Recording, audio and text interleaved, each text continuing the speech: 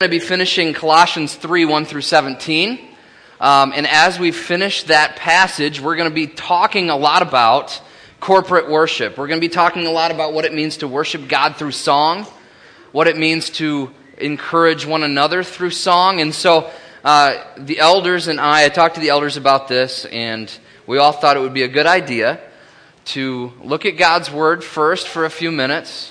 Then as we look at God's Word for a few minutes and we look at the sermon and we see what He has to say about what it means to worship, that then we would have a direct ability to, right after this sermon, to be able to apply what we're learning by singing and by worshiping together this morning. So that is why we're doing what we're doing. I know it's a little different, and I know some of you might be walking in late. If you can hear me in the foyer, you're going to want to get in here now. So we will be getting started here with the sermon, so that's what we're going to be doing. Just so you know, we still will be singing. It'll just be later on in the service. And I want to thank everybody, the elders and the worship team, for being flexible to allow this to happen. I believe this could be a very powerful thing for our church if we let it. Do not get distracted by the difference in order. Allow yourself to listen to God's Word. Allow yourself to worship as we worship later on. I know we just prayed to open the service, but I'm going to pray one more time before we launch into this sermon. So if you just join me in prayer. Lord, we do come before you this morning, and we thank you so much for all that you've done and all that you're doing in our church body and in our family. And Lord, we think of just how much blessings you've given us. And Lord, today as we come to your word, we pray to open our eyes and our hearts, allow nothing to distract us from your truth. God, that as we look at your word, we would understand it first of all, but it would also be something we can apply to the way we live. Pray for each and every person here, including myself, that you would not let us go away from here today without learning something new or growing a little bit closer to you or becoming a little bit more like you, Lord. I pray that that would be the case this morning. I thank you for the opportunity now that we have to hear from your word. I pray that it would truly bless us, but even more than that, I pray that it would glorify your name as we talk together. And I pray all these things in Jesus' name. Amen. All right, so as I said, we will be finishing Colossians 3, 1 through 17 this morning. This is the third sermon in this section. And as I told you when we started, this is a big, deep, lots of stuff going on in these 17 verses here in Colossians chapter 3.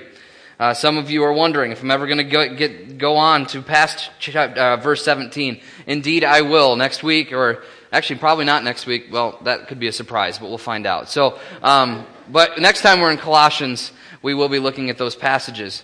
But we do have Missions Month coming up, so do understand we'll have a little bit of a break. But we'll be finishing Colossians soon enough. But Colossians has been a great book. I've continued to love Colossians. This sermon that has been put together for this morning, I'm going to tell you, I think I mentioned this from the pulpit last week. This is the original sermon that I wanted to preach 3-4 months ago. But then after I went to this sermon and started preparing it, I realized that I can't do this sermon without getting all the context from Colossians.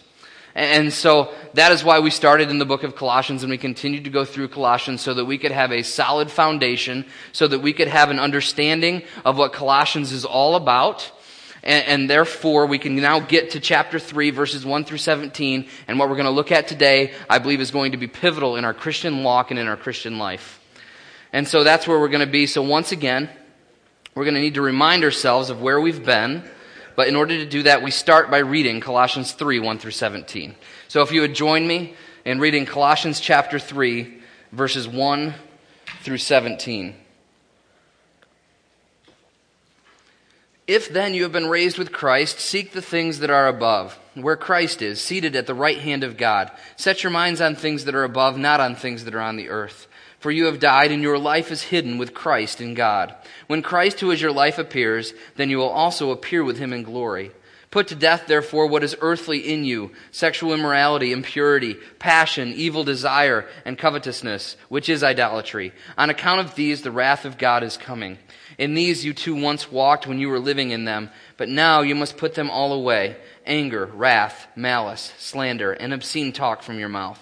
Do not lie to one another, seeing that you have put off the old self with its practices, and have put on the new self, which is being renewed in knowledge after the image of its Creator.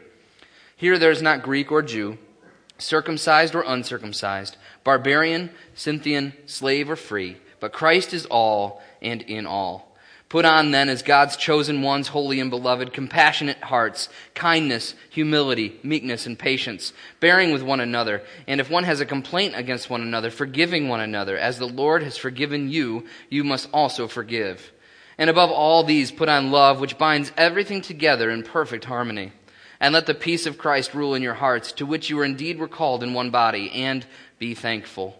Let the word of Christ dwell in you richly, teaching and admonishing one another in all wisdom, singing psalms and hymns and spiritual songs with thankfulness in your hearts to God. And whatever you do in word or deed, do everything in the name of the Lord Jesus, giving thanks to God the Father through him. This is the passage that we're in. We've looked at several things. So, first of all, real basic, Colossians background. If you remember where we're at, the whole book of Colossians so far has been pointing us towards one solid central truth. That there is a syncretistic culture that has been taking hold in Colossae that is saying you need to add to your faith in Christ. You need to add works. You need to add spiritual practices. You need to add things to your life in Christ in order for you to be complete. That is what true religion is. It's not just Christ, but it's other things coming in too. And Paul is reminding the Colossians church here in this passage, in this whole book, he is reminding them that Christ is superior over anything and everything that they can possibly think of. And as Christ is superior, then he is all we need. That we are complete in Christ because he is superior over everything. And if we can understand that truth, then we find ourselves now back in Colossians chapter 3. And in chapter 1 and 2, we see no doubt about it. Christ is the superior one. There is no one that can even shine a light on Jesus, and therefore he is all we need, and we look to him for everything. So in Colossians 3, 1 through 17, what we've already seen so far is these couple of points. As the superior one, we have seen that Christ has changed our position. Christ has changed us as a result of him being the superior one. If we have come to know Jesus as our Savior, if we have called out to him for salvation, if we have done that and we are in him, then therefore he has changed our position. He has changed us from a hopeless condition to a new hope. He has changed us from our worldly attention to eternal perspective. He has changed us from our sinful disposition to Christ-like love.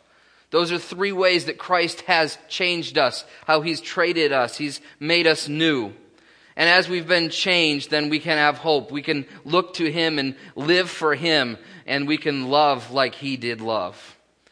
Then the next thing we looked at in our second time we were looking at this passage was that since we have been changed by Christ, since he has traded us, we should live like it. Remember, we talked about last week about this idea of being traded, and we looked at the sports analogy, that when you're traded from one sports team to another, you put off the old uniform, you take off the old uniform that is no good any longer, you get rid of that uniform, and instead you put on your new uniform of your new team, and that is what we've talked about. So you've been traded. Christ has changed you. He's traded you from living for self, he's traded you from living for this world, and instead now you're traded to living for him, and that is what we've looked at last week. And as we've been traded, we need to take off the old selfish life, as I already said. We need to put on the new selfless life. So we get rid of the old uniform, put on the new uniform. And then we need to embrace our true identity in Christ. We need to embrace our true identity in Christ. We need to embrace our new team. We talked about that last week. If you really have been traded from one team to another, you need to start playing for that team. You can't still go back and play for the other team. You are not that team any longer. Your identity has been changed. And we looked at last week that what that means for us as Christians is that we need to understand that our identity is not found in who we are, but our identity is found in who he is. And it's not about who we are, but it's about whose we are. And if you remember talking about that last week, that's where we've been in Colossians chapter 3. That we must embrace the trade. Christ has traded us, and we are now in a new team, a new group, a new hope, and that is only in Christ. And we put him on, and we put Christ on in our lives, and we no longer live for ourselves, but we live for him. So if Christ indeed has changed us, if he has traded us, then we should live like it. Live in our new identity in Christ. And so that's where we've been in Colossians 3, 1 through 17. But today we're going to finish this passage by looking at more in depth what it means to live out our identity in Christ. Because we saw last week that it's important that we understand that we are finding our identity in Christ and Christ alone, and now we are going to look at what that looks like. It's one thing to say that we need to love Christ and put Him first and have Him be our identity. It's one thing to say that, but it's another thing to live it. And so today, Paul, as we go on in Colossians chapter 3, 1 through 17, is going to give us some specific things that will mark the new life, the new identity that we have. How will we live in light of the new team that we're playing on? And what he's in a sense going to say, if we're going to keep with that illustration, is this. If you are truly on a new team, which we are in Christ, then we will be a team player. It says, how do you play as a team? So it's one thing to be on the team, but then how do you play? And that is exactly what Paul is trying to get us to in the rest of Colossians 3, 1 through 17. He's trying to get us to see, if you've embraced your new identity, if you've embraced your new team, what should you now do? And so, by way of illustration, this is simple for us to understand if we go back to the sports analogy. If we think about it, if you've been traded to a new team, it is time now to play with your new teammates. It's time to play with your new team members. If you go out onto the field and you're playing your old team, and instead of playing with the new team that you're on, you jump across the line and you start playing for them, you are no longer playing for your new team.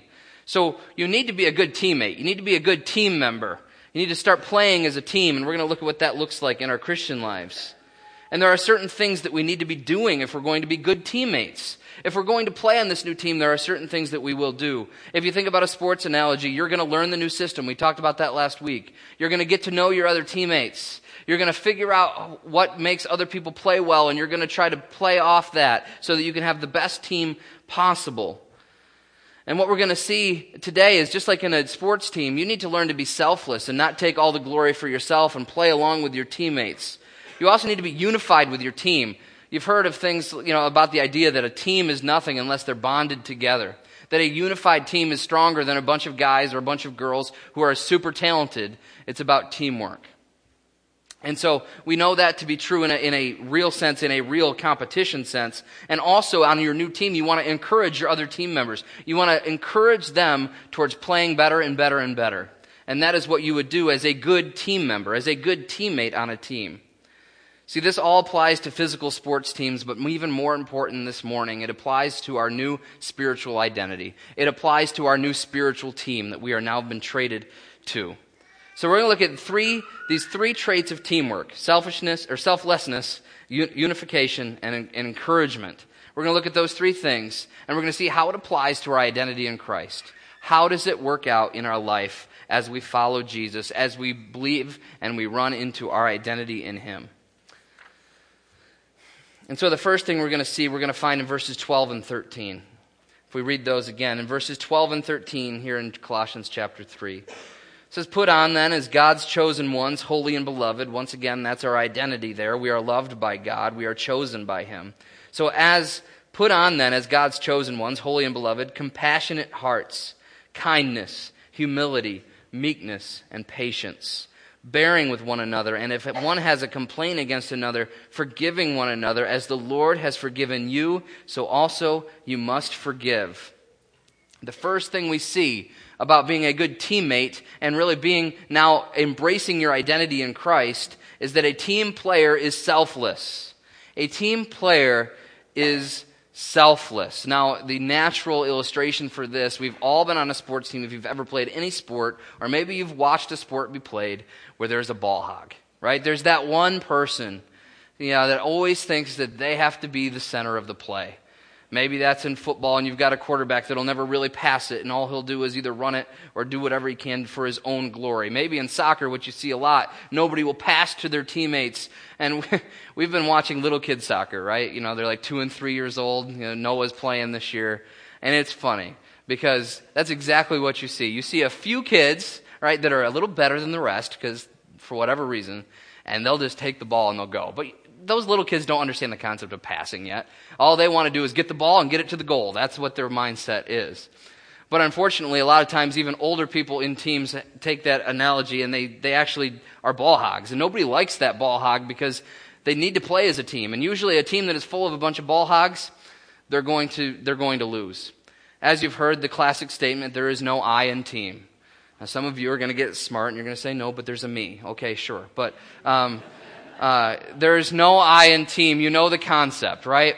That the team is not about me. The team is about us. The team is not about just one player, but it's about the whole team.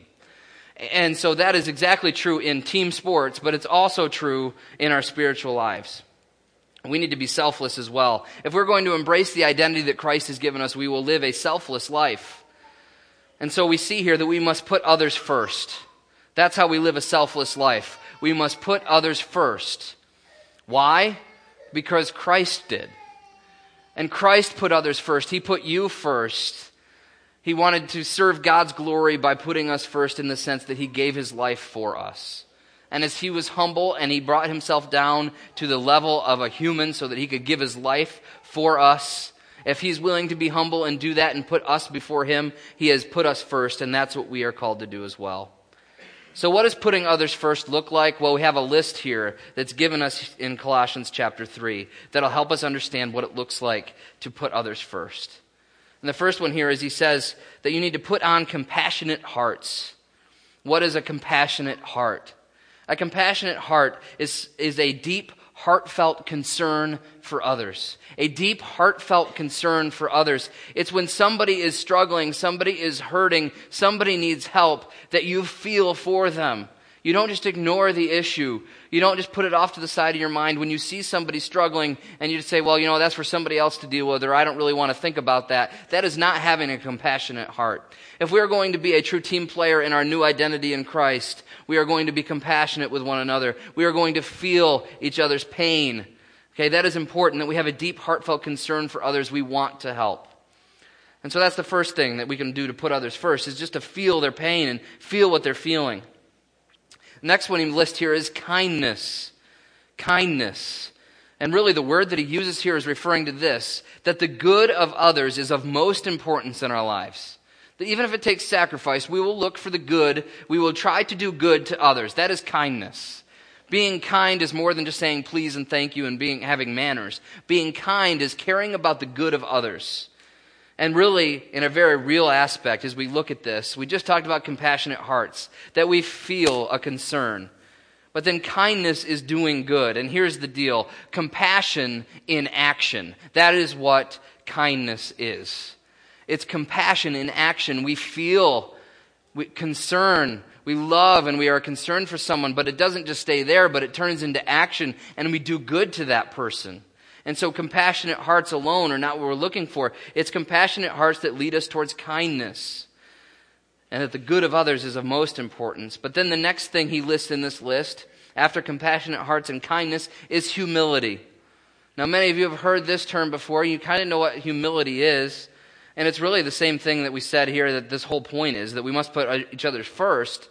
But it's putting others before yourself. It is the exact opposite of self-love.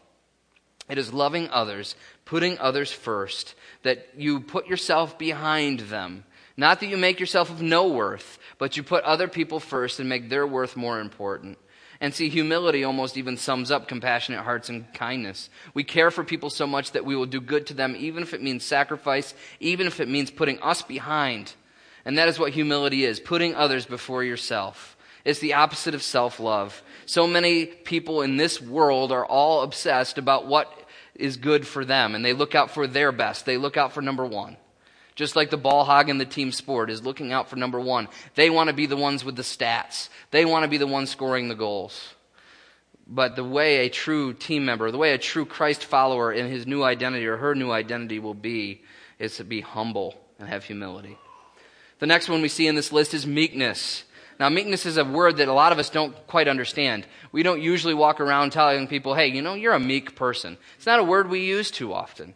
So what does meekness really mean? Well, a lot of people think a meek person is kind of shy and timid, right? They're like, I don't want to really say anything. No, that is not a meek person, okay? That is a quiet, timid person. Meekness is different. Meekness is really self-controlled gentleness. It's being self-controlled. It's being under control, really, is what. So it's not somebody who is prone towards flares of anger. It's not someone who is prone towards extreme emotion. It is a person that is self-controlled and they're gentle. It's not gentleness in the sense that they're timid and shy. It's gentleness in that they deal with people in a gentle way. They're not harsh. They're not demanding. They're not angry when they deal with others. And they are controlled. They have controlled themselves. They're allowing Christ to really control them. And then they have a gentleness about them. And so meekness is a self-controlled gentleness. Really, in one case, I found this to be the definition. It's really someone who is willing to lose. Now, that's an interesting thought there. If you think about that, you're controlled enough that you don't have to win. Like, that's hard. Like, you're playing a game or something, and you need to convince yourself it's okay that I'm going to lose. And sometimes in life, it actually means knowing that you're going to put yourself in a position where you'll lose so that somebody else will win. That is what meekness is about. You've controlled yourself enough to be so gentle that you are willing to lose if you have to. And not that you will lose in everything, because sometimes you will stand up for what is right, but you are willing to lose if need be. The next one that Paul lists here after meekness is patience. This kind of goes right along with that meekness idea. It's slow to anger with others. It's being slow to anger. Our first reaction when people bother us is not to get angry and upset. That is not being self-controlled. That's not being patient. Patience is a hard thing. A lot of us have trouble with patience. And this is specifically talking about patience with people. And sometimes people drive us crazy. And yet sometimes we need to say, you know what, even though I'm being driven crazy, I'm going to be patient with this person. I'm going to love this person. I'm going to put them in front of me by being patient with them and not getting angry with them and not putting them in their place, but instead loving and being patient with them even the hard times. So slow to anger with others. But then Paul also talks about bearing with one another. Bearing with one another. This is almost the same thing as patience in a lot of ways. But bearing with one another is this. It's you endure in love.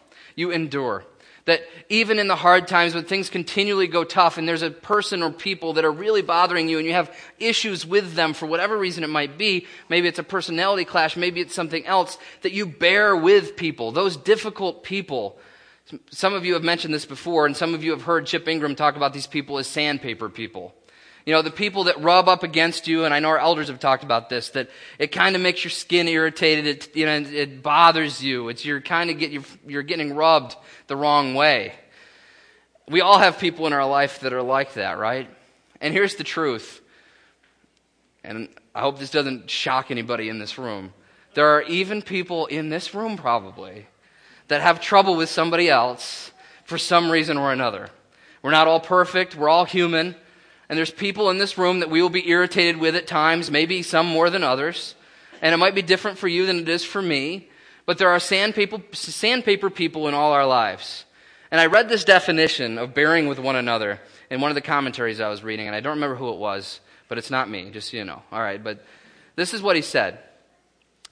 Bearing with one another means this: to restrain your natural reaction towards odd or difficult people. To restrain your natural reaction towards odd or difficult people. This is hard. Because when people bother us, when they annoy us, when things aren't going our way, our personalities clash, or maybe somebody talks too much or not enough, or maybe it's somebody who just knows the buttons to push and continues to push that same button over and over again, waiting for a reaction. But our calling as Christians and our new identity in Christ is not to react against them in anger. It's not to shut them out. It's not to look for ways to put them down. It's not to look for ways to show them up. No, none of that. That's not what our Christian calling is. We are patient with that person and we bear with one another. Even when people are hard to get along with, we bear with them. That is Christian love.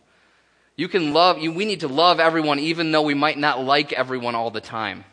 And so we need to bear with one another in patience. And here's the truth I want to share. A lot of times you'll have those people in your life and you'll say, I wish they would change.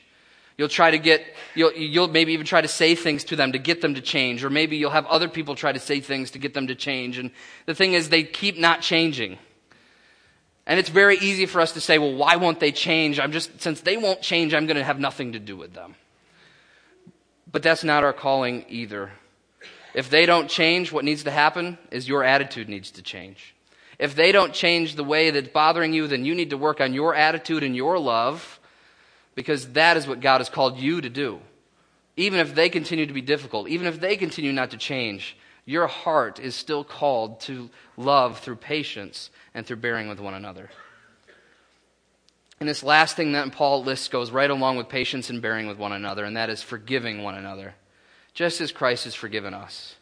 If we have been forgiven, we should be willing to forgive. And this is all about this, not holding a grudge, but instead seeking restoration. This is what the basis of forgiveness is all about. It's not holding a grudge, but instead you seek restoration. When somebody offends you, when there is a sin that has been perpetrated upon you, you need to be the person that is willing and ready to forgive as soon as that person comes to you and asks for forgiveness. And you don't hold a grudge. You don't let yourself become bitter. You don't let yourself start talking slanderous of that person. You don't let yourself be controlled by that person in your anger and in your frustration with them. But you put it all behind you and you say, you know what, for their good, I'm going to be ready. I'm going to open my heart to forgiveness because I want to restore my relationship with this person. So many of us, our natural reaction is, you've hurt me, I'm not going to have anything to do with you anymore. You go find somebody else to be with. That's not forgiveness.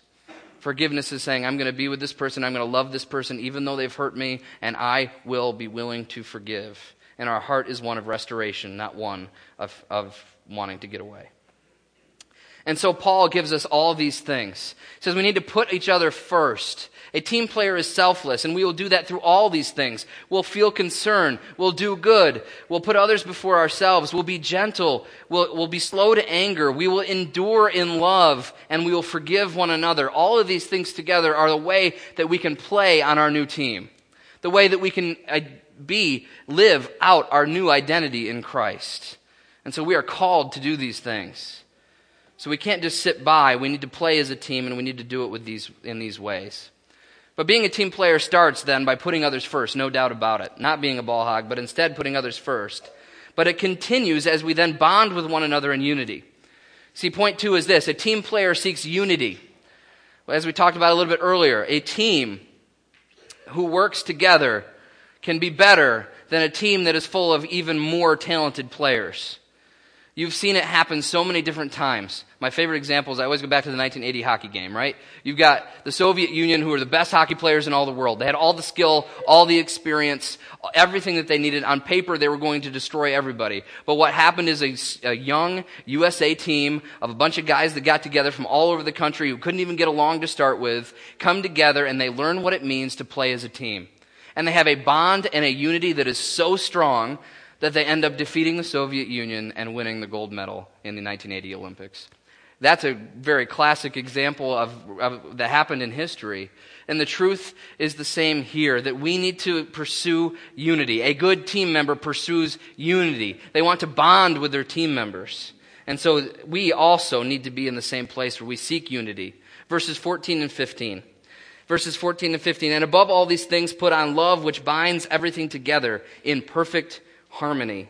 And let the peace of Christ rule in your hearts, to which indeed you are called in one body, and be thankful.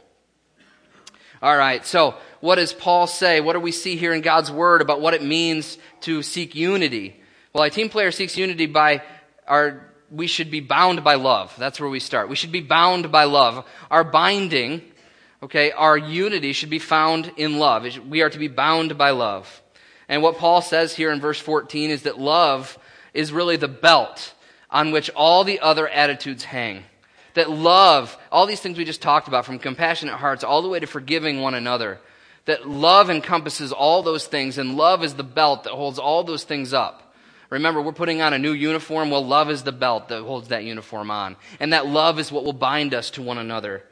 And what is love? It's selflessness. So he's reinforcing this idea that we need to be selfless, that our love and our selflessness will bond us together, that we will be bound, that we will be bound by him, by love that he has given us. And then we see here also in verse 14 that our completion, what my translation says here is perfect harmony. Yours may say something a little bit different. The perfect bond of unity maybe is what yours would say. But this idea of perfect, this word perfect is the same word for complete. We've looked at that before. And what Paul is saying is, look, if you want to be complete in Christ, it's going to be based on your love for one another. The completion that you find in Christ will be lived out and worked out in the fact that you love one another, and that'll bind everything else together. And if we want to be bound in perfect harmony, then we will love one another. And if you're wondering what it means to love, you can go right back to point 1 and all of those things that are listed. It's all encompassed there in love. And so love is the belt upon which all things hang. Our completion is based on our love. But then the second thing that Paul says about the way we can have unity is that we should be ruled by peace. We should be ruled by peace. It says this, and let the peace of Christ rule in your hearts, to which you indeed were called in one body. Here's the truth of the matter. This word for ruled, when it says to be ruled by the peace of Christ, this word actually means umpire. How perfect. You know, we're looking at this illustration of athletics, but really what umpire is the word. It's an arbitrator, if you will. That peace is going to be our guiding attitude over all of our relationships and all of our decisions. As we have relationships with one another and as we have decisions to make, peace will be the one that rules. That we won't make decisions that will lead to strife. We won't lead to relationships in which we're going to pursue strife, but instead we pursue peace. That peace will be the arbitrator, will be the middleman. That peace will be the umpire over everything in our life. That as we love one another, we will live for peace. Unfortunately, there are some people, and I'm not saying there's any here, but there are some people that their life revolves around making people uncomfortable. About going against peace and instead wanting to see conflict. That is not what we are called to be, as our new identity in Christ has told us. That we need to be ruled by peace. And Paul says in this verse, in verse 15 also here, that the reason peace has to be our umpire is because we are one body. We are one body. You know, as Paul doesn't say be one body, that you need to work to become one body. No, Paul says we are one body. Christ has made us one body. And if we are one, if we are all in unity, then peace will be what rules us. And therefore we will love one another. We will be ruled by peace because we are one body. Christ has made us one team. And now we must live together and work together in this life. And unity is what will be found in the person that is putting their identity in Christ and not in themselves. And finally, this last thing really quickly, he throws this on the end, but he says we should be thankful. So not only are we bound by love and ruled by peace, but we are also bound through our thankfulness. That as I thank God for you and you thank God for me, and we thank God together for all that he's given and all that he's doing, we have a real unity. Because we are distracting away from ourselves and we are thanking him. And as we thank him, we are focusing on him and not on ourselves. And when we do that, and then we can have great unity as we do thank each other. Thank God for each one of us. And as we are thankful together, then we can have true unity. So if we are selfless as a team player, that's great. And if we are unified, that is super important as well. And we will be good team players. But finally, it's also important that we are actively encouraging one another. It is important that we encourage one another in our faith. In the physical area of team sports, you realize if you've ever played on a sport or watched sports, like team members help one another. Like if a team member is really struggling and they're having a hard day, a good team member comes up and like, it's okay. It's all right. We're going to be fine. We're going to be able to get through this. You can do this. I'm going to pump you up and we're going to get ready to go. Don't worry about your mistake. We'll keep going on together. A good team member will also help somebody. Like if they're struggling with a certain skill and you say, well, I see that you're not doing this so well. Can I show you better how you can do that? And that's how good teams function together. Is it's not just about the coach teaching, but it's about the players teaching one another. And that is important in a team. It's also important when somebody keeps doing the same wrong thing over and over again that is hurting the team, that a team member will come to that person and say, hey, look, you're doing this wrong. You're messing up. Let me help you. Let me lift you up and teach you the real way. You're going the wrong way and you're not helping the team, so let's work together so that we can help the team. That's what a good team member does. Teams that are bonded and together, teams that are selfless, that's going to happen. And in our spiritual life, that is also true. A team player is encouraging. A team player is encouraging. And how does that look in our spiritual lives, in our Christian lives? Well, first of all, we must encourage one another with God's word. Here in verse 16, this is where we see this. In verse 16 it says, let the word of Christ dwell in you richly, teaching and admonishing one another in all wisdom. We must encourage one another with God's word. Now here it says, let the word of Christ dwell in you. This is a very strong word that Paul is using. When he uses the word dwell, it means he has completely filled you. So be filled, be completely filled, overflowing with the word of Christ. And when he says here that it's going to dwell, it's not just coming in and leaving. It's not just coming in for a quick house visit. It's living in you. That the word of Christ is living in you. And if it's living in you, then you will be controlled by the word of Christ. You will be controlled by the gospel. The good news that Christ has lived his perfect life, that he died for you, he rose again and is living for you and interceding for you. That is the gospel, the grace gospel that Steve preached about several weeks ago, that we look to grace and we know his gospel, and the word of Christ then will become a dwelling in us. It'll control us. And it's not only the gospel, but it's the teachings that we find right here in God's word. It'll guide us. It'll indwell us. Everything, it will just be part of us. And we need to be teaching one another those things. So that's the first thing. So we encourage one another with God's word, and we teach the wisdom of God's word. That's what this verse says. First of all, we teach one another. We teach one another in wisdom. So we look for ways to teach people God's word. That doesn't mean everybody has to become a Sunday school teacher or everybody has to become a preacher, but what it means is that everyone will find ways to build people up in the word of Christ. When people are struggling, when people need help, when people are looking for that leg up, you will give them Christ. You will give them the word of Christ, and you will continually build them up and teach them what Christ would want them to know. That's the positive thing that we do. We teach when we see somebody needing to be taught. But then the other thing that this verse says, we also not only teach in wisdom, but we admonish towards wisdom. We admonish using God's word once again. Admonish is a strong word, but it basically means that you are pushing somebody towards doing something that's doing something wrong, towards doing something that's right.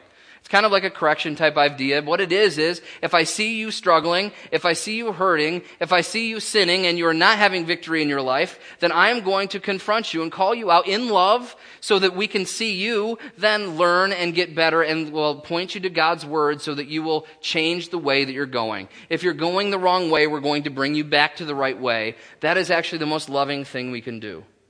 And so in God's word, as we see people who need to know God's word, or people who are breaking what God has said in his word, and they're going against his word, then we admonish them back to where they need to be. So we teach and we admonish. We teach. They're struggling. We're counseling them. We're bringing them back in. That is admonishing. And so we teach and we admonish towards God's word.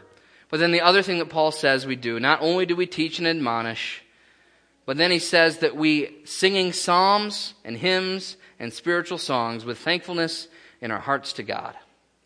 We also worship with one another. Now, we just had Sunday school, and I want to make sure everybody understands this. When I say worship, I'm not simply talking about singing. Like, there are so many elements of worship: listening to a sermon, praying with one another, fellowship with one another. All of these are ways that we can worship as we give honor to God. That is worship. But specifically, Paul talks here about worshiping in song. He says we worship with one another, and he's talking about this singing. And that is just one aspect of worship, and he's using that as an example. But today, in just a few minutes after this sermon is over, we're going to have an opportunity to sing with one another. And the hope is this, that when we sing to encourage one another. That's the first thing here. We worship with one another. We sing to encourage one another. And also in this passage, we see that we sing with thankfulness to God. We already talked about the thankfulness part. If we're all thankful together, our eyes are away from us and towards God, and we are thankful as we worship together. But it's also important that Paul is writing here that the word of Christ should dwell in us richly, teaching and admonishing one another in all wisdom, singing psalms and hymns and spiritual songs. It's connected. The singing part is connected to the teaching and the admonishing. The singing part is connected to God's word dwelling in our lives. And so it's important that we sing. It's important that we come together to worship as we thank God together. And so I have a few things that I want to say, and it's a little bit of a rabbit trail, and I'm sorry, but there's some things that as we think about this, and Paul specifically talks about singing psalms, hymns, and spiritual songs, that as we come together to sing, it is a special moment. I'm afraid that a lot of us, I'm including myself, have taken the time that we have in this worship service of singing songs together as an opportunity just to sing a song that I happen to like. And if it's a song I don't like, I don't sing as loud. And if it's a song I really like, I sing really loud. And the thing is, we come in, I think a lot of us don't even realize why we're singing. And it's kind of weird if you think about it. I mean, if people aren't from around Christian circles, never been in a church before, and they walk into our church, any church really, that's singing songs, they're going to be like, this is a little weird. Like, you don't normally get together at your family reunion and start by singing 3 or 4 songs, okay? But that is special. For us as a body in Christ, for us who are one in one another in Christ with our new identity, when we come together to sing and to worship with one another, it is a real experience that is meant to encourage each other. So what does that mean? Well, here's the thing. We don't just sing with each other, but we also need to be singing to each other. You see, corporate worship is not a me and God time, but corporate worship is an us and God time. And I say this, I believe it's important. I believe that as we sing and as we worship God together, it is very easy for us to all of a sudden start thinking that it's all about us. Therefore, if it's songs we don't like, we won't sing as loud. If there's a church that we're going to that has songs that we're not a big fan of, we'll just leave because we want songs that we like.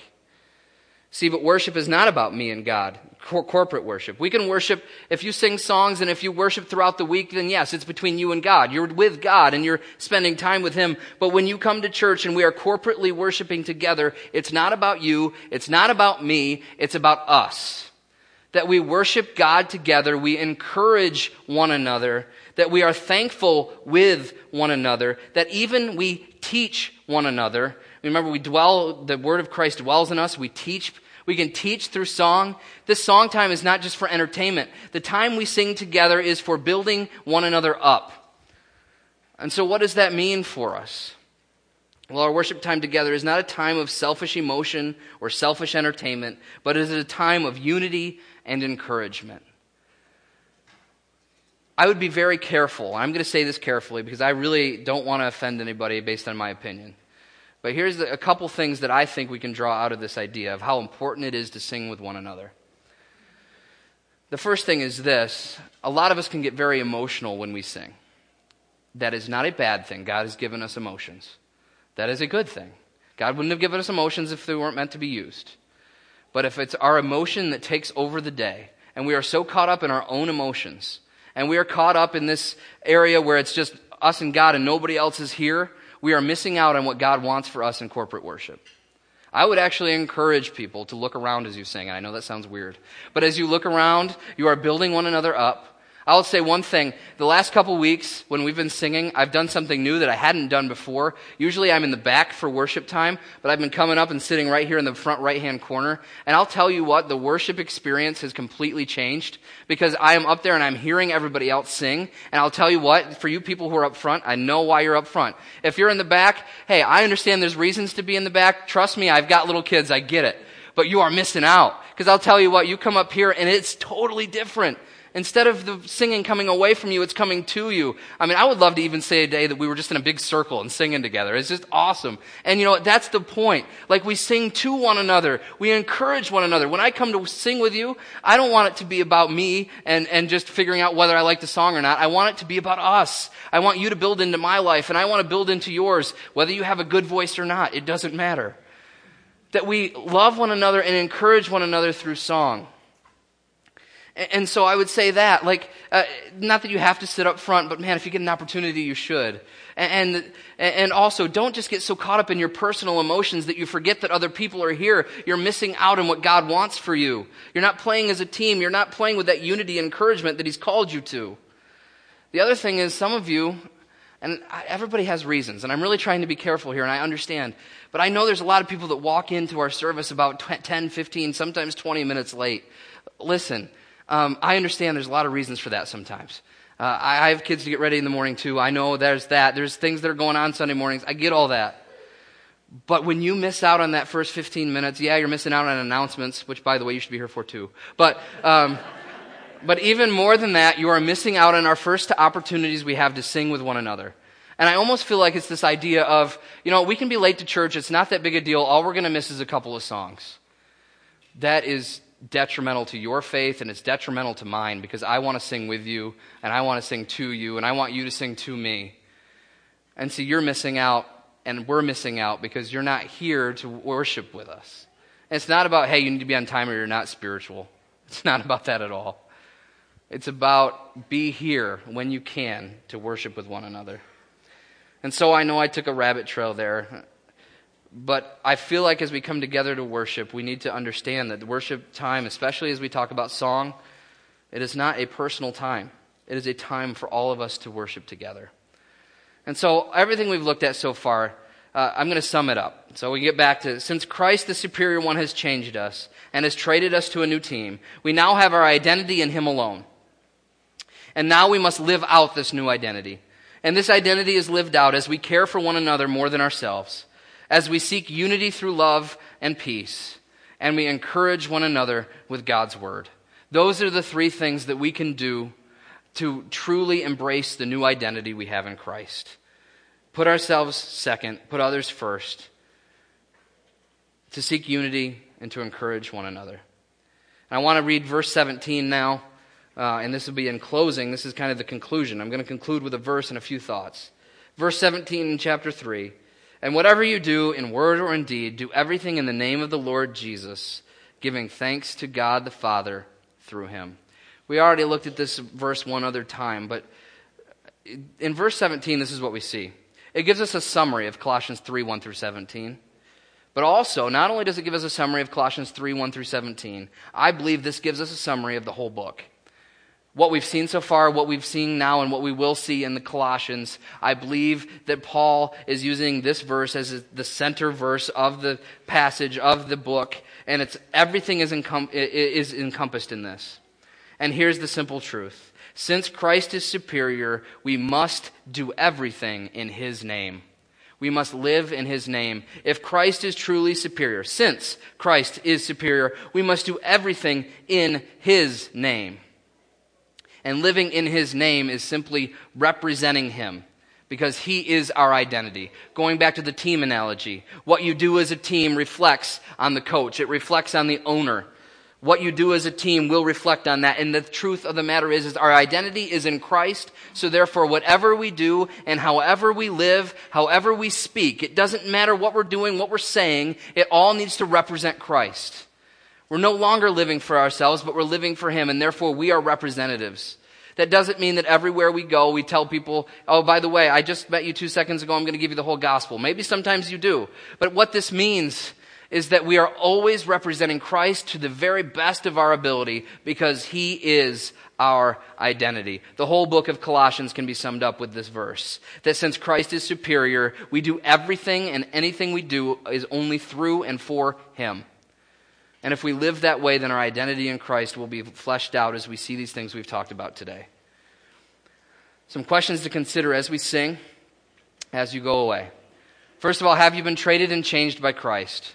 Have you accepted the gospel? Have you come to know Jesus? Have you realized that he lived a perfect life, that he died for you, that he rose again, that he's waiting for you just to come to him in faith and believe in him? And when you believe in him, that's going to change your life completely. And if you'll only come to him, believe in him, love him, then you can be saved. You can have eternal life with him, and you can have true Christian unity with everyone else here. If you have not done that today, make sure you find out more how, or you just call out to Christ and you say, take my life, I believe in you, I trust you. Please let me live your life through me. Here's some questions for others to ask. Is your life characterized by selflessness and concern for others, or are you only focused on yourself? Only you can answer that question. Are you unified with love and peace with others, especially those around you here in our body? Are you truly unified in love and in peace with others? Or are you divisive? Maybe divisive in your heart, maybe divisive as you speak to others. But we need to be living with love, unified in love. Are you encouraging others in their walk with Christ? Or are you neglecting the opportunities that you have to build others up? This is a big one you need to ask. Are you truly taking every opportunity you have to encourage one another? Here at church, in small groups, one-on-one, I don't care when or where it is, But are you encouraging others, or are you just neglecting others and neglecting the opportunities that you have to build one another up? And finally, is your life a true reflection of your identity in Christ? Take some time to contemplate that. Think about that. Is your identity, the identity you have in Christ, is that being lived out? Or are you still living for yourself? It's not too late to repent. Christ says, repent and come to me. Even people who know Christ and yet walk away, we can come back and we can repent. And I would encourage everyone to do that. Make sure that we are living in a way that reflects the fact that our identity is in Christ. So as the worship team comes up, we're going to sing some songs. And this is an opportunity now. We just talked about how we can encourage one another through singing, how we can encourage one another through teaching and through admonishing. Well, here's our opportunity to apply what we've just heard. As we sing together, remember, we are not singing just with one another, but we are singing to one another. That this is not about us, it's not about you, it's not about me, but it's about us. So as we sing, I would pray and hope that you would sing together, learn together, love one another, have unity, and ultimately that you would see Christ and show Christ to others. So with all that being said, let's sing. Please stand.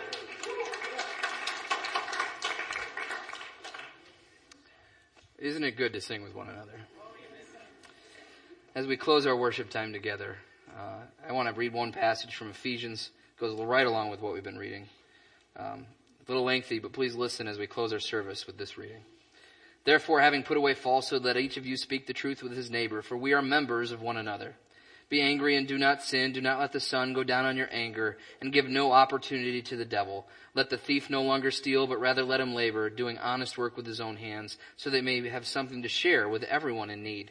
Let no corrupting talk come out of your mouths, but only such as is good for building up, as fits the occasion, that it might give grace to those who hear. And do not grieve the Holy Spirit of God, by whom you were sealed for the day of redemption. Let all bitterness and wrath and anger and clamor and slander be put away from you, along with all malice. Be kind to one another, tender-hearted, forgiving one another as God in Christ forgave you. And then chapter 5, verse 1 and 2. Therefore, be imitators of God as beloved children, and walk in love as Christ loved us and gave himself up for us, a fragrant offering and sacrifice to God. Let's close in prayer. Lord, I thank you for this service, and I thank you for this body, and I thank you for these people. Lord, I pray that you would help us as we take our identity seriously, that we know that it's not about who we are, but it's about whose we are. And Lord, as we know that we are in you and you are in us, God, I pray that you would help us as a body, as a group, to be able to build one another up, to encourage one another, to be selfless and to show love in the ways that you've called us to do. And we know we can only do that through your power, through the Holy Spirit working in and through us. So Lord, I pray that you would help us to love, help us to encourage, and help us to remember our identity in you. Lord, we thank you for all these things. In Jesus' name, amen. God bless.